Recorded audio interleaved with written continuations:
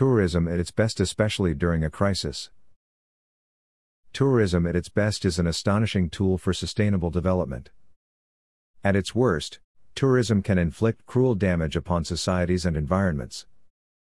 The current COVID-19 hiatus offers the sector an opportunity for transformation. The United Nations World Tourism Organization UNCTAD must seize that opportunity that has opened before us for structural change, said Himay Al Khalifa, the candidate Bahrain has nominated to compete for the post of Secretary General for UNCTAD. We should be relentless in defining and delivering achievable outputs that maximize contribution to Sustainable Development Goals (SDGs). This, in my view, requires a particular emphasis on reducing climate change harm, including moving wherever possible towards support for more locale forms of tourism, she said. Himay Al Khalifa believes that to ensure that it is fit for purpose to manage crisis and sectoral change, UNCTAD needs to reflect on its own ability to innovate and deliver value for money to the full range of both its current and its potential members.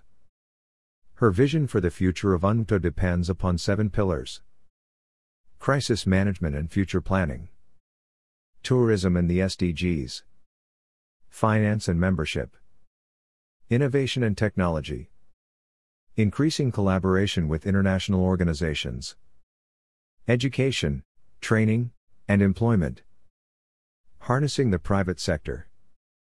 The UNCTAD is the United Nations agency accountable for the promotion of responsible, sustainable, and universally accessible tourism.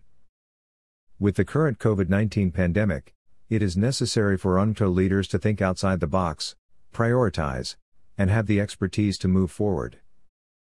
When Bahrain nominated Himay Al Khalifa to run for the post of UNCTAD Secretary General, it is because they believe she is the person who will be able to guide tourism out of this global crisis.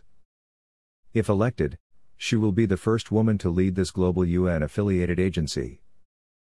As in the manner in which America has elected a new president and its first woman vice president to lead from the negativity of 2020 and into a hopeful 2021 and beyond, it may very well be a woman that should also take the reins at UNCTAD and lead the organization into a brighter future.